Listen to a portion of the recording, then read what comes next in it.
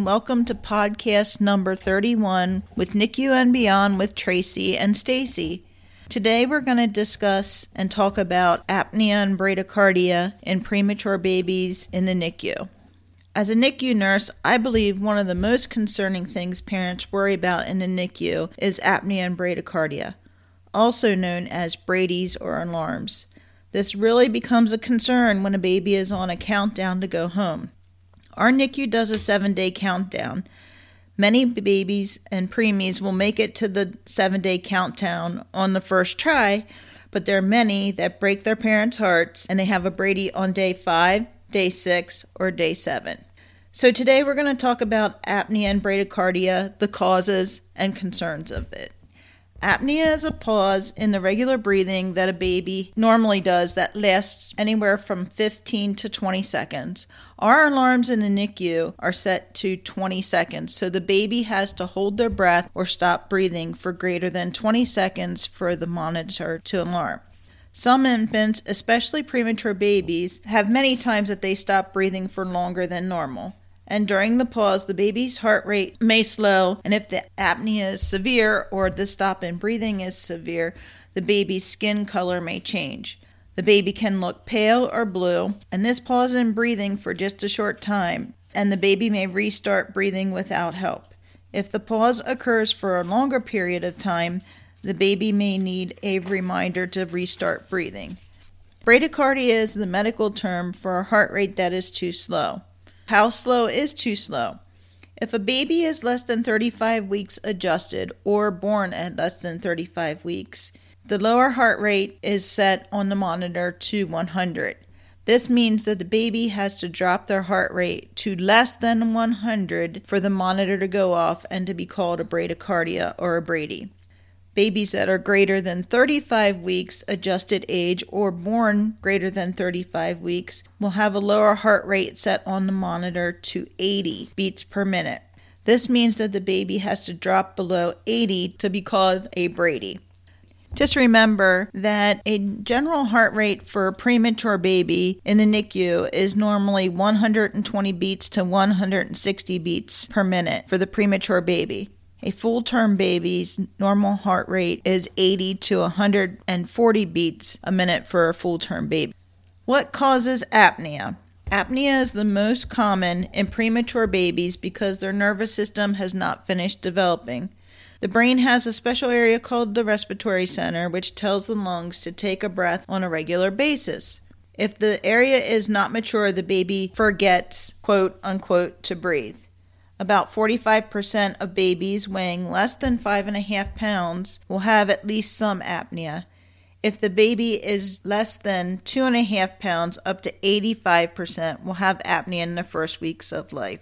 They may also have apnea if they are overheated, if they are cold, or if they're just overstimulated. Overstimulation can be a major part of apnea. Overstimulation is the mom stroking the baby too much or just picking at the baby too much. That can be the dad too, not just moms. That can cause the baby to have apnea. The alarms will alarm and the nurse will come over to check the baby. Please don't get offended if your baby has an apnea and bradycardia and the nurse tells you to please leave hands off at that time. So what causes the bradycardia? Most infants and preemies have bradycardias for the same reason that they have apnea, and often the bradycardia is resulted from the baby having apnea. So what other things can cause apnea and bradycardia? Most apnea and bradycardia episodes are due to prematurity, but many other medical conditions can cause these problems. So infants with episodes are usually checked for these problems. This is especially true if the baby is a term baby. They could have infection. Infection is a fairly common cause and is often looked at if a baby starts to develop apnea. Environmental factors: high or low body temperature, overstressing, or excessive handling of a very premature infant. Airway problems: any kind of block in the airway or nose, including mucus, can cause problems, especially in a premature baby. There's also many known neurological problems that can cause bradycardia and apnea. Lastly, as far as me not being a nurse, but as an OT, a lot of times it was more feeding, an immature suck, swallow, breathe pattern, and they couldn't keep pace, or we had the wrong size nipple on there, wrong size flow. I had to change it out. Sadly, it's when we would see their posture go limp and they would turn gray and have bradycardias. Also, massage. Some of my smaller babies, most of them on caffeine, would get so relaxed from the massage that I gave them that they would forget to breathe. How do I know if my baby has apnea bradycardia? Babies that are known to be at risk for these episodes are placed on monitors that are set to alarm if the breathing or heart rate go below certain limits. I just want to add something to Tracy's part about the airway problems. And also with the positioning, a lot of parents let the baby's head fall forward. Your trachea and all that stuff is like a bendy straw.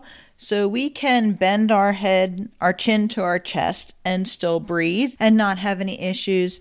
But with babies and premature babies, their trachea breathing tube is like a straight straw. So if you take a straight straw and bend it, you'll see that there's a kink in it. And that will also cause the baby to have apnea and bradycardia. So what happens if the alarm goes off? First of all, most parents panic. The nurse in the area should say, "I got it," or "it's okay." That alarm tells us if we need to go check the baby. The nurses, we can tell by the monitor if it's a pickup that is a good pickup and it really is an apnea or bradycardia, or if it is some artifact that's interfering with the heart rate and making the monitor alarm. Loose wires, a lot of movement, as I said, poor connection, but we still go and check the baby. We check the breathing rate, the color, the heart rate. If the baby is fine, then we check the monitor to make sure the monitor is working right. If the baby is having apnea or bradycardia, we'll watch the baby to make sure the baby starts to rebreathe or the heart rate starts to increase. If the baby does not do this on their own, you may see the nurse rub them gently or stimulate them to breathe. Sometimes you will even see the nurse snap on their foot to get them to breathe. The main thing with this is the nurse to try to stimulate the baby to get them to breathe. It's not to hurt them, it's to get them to breathe. If the baby's color is blue, you may see the nurse grab oxygen and give the baby what is called blue by oxygen. If the baby still doesn't breathe, then the staff, we would have to help them breathe. And that's why every baby in the NICU has a bag and mask at the bedside so that if we have to give the babies breaths, we can. So parents usually wonder if there's any treatments for apnea and bradycardia. This depends. If the apnea and bradycardia is due to an infection, the doctors will treat the infection first. And a lot of times, if the infection is treated, that will decrease the amount or totally take away the apnea and bradycardia.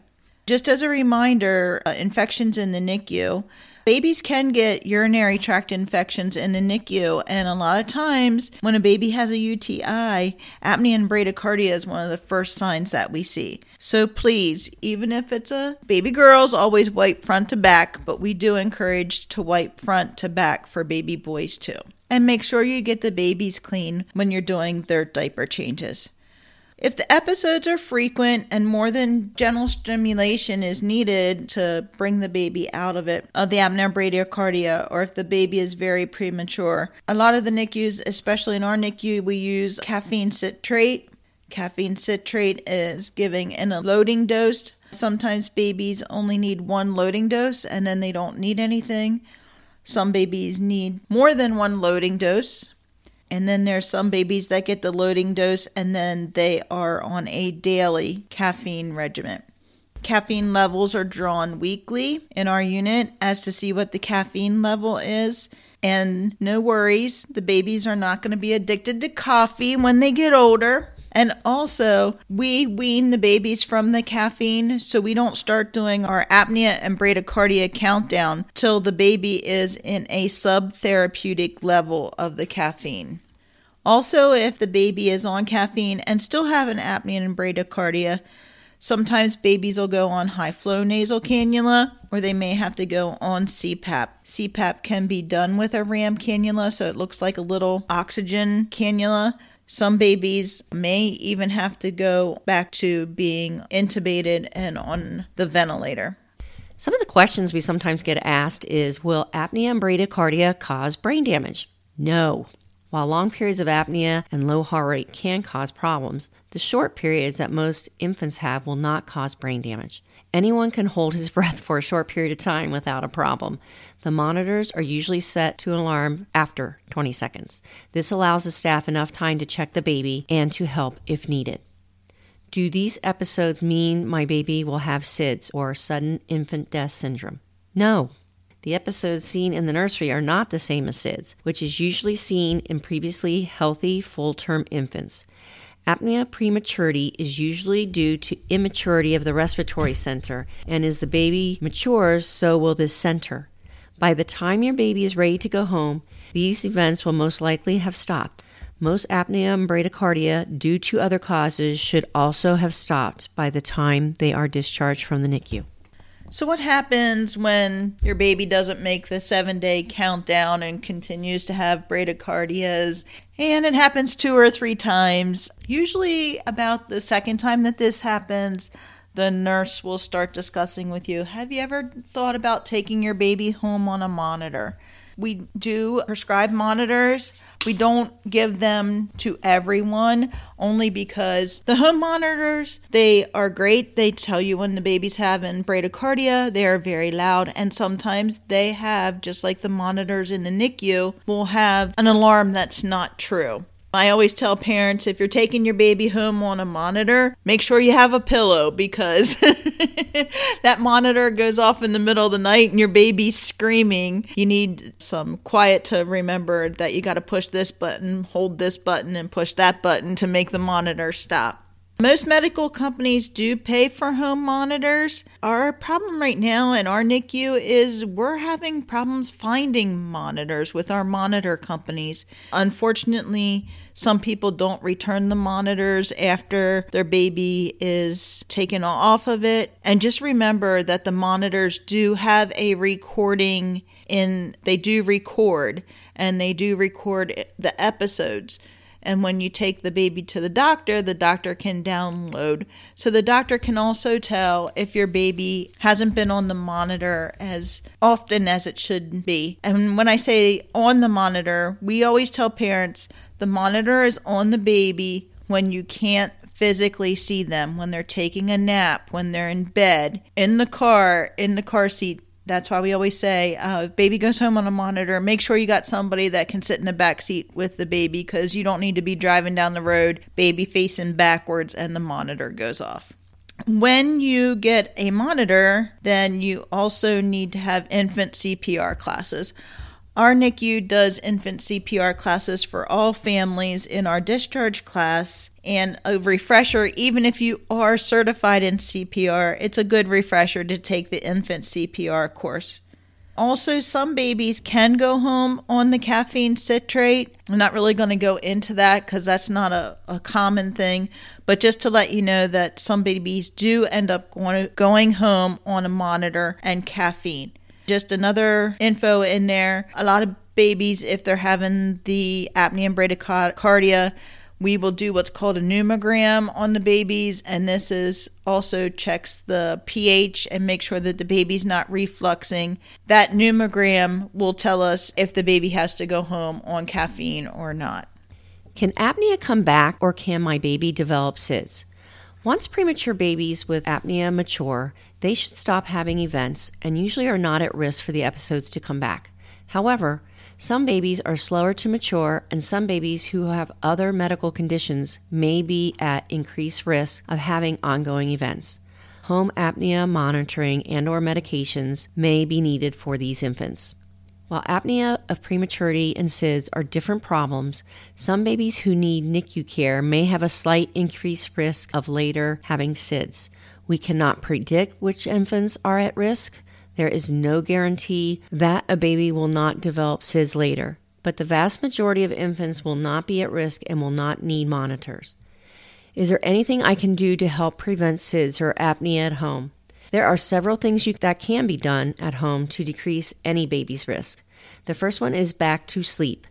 Babies should be placed on their backs when you put them to sleep or when they are in their cribs. Don't smoke. Infants of parents that smoke have an increased risk of SIDS. Breastfeeding.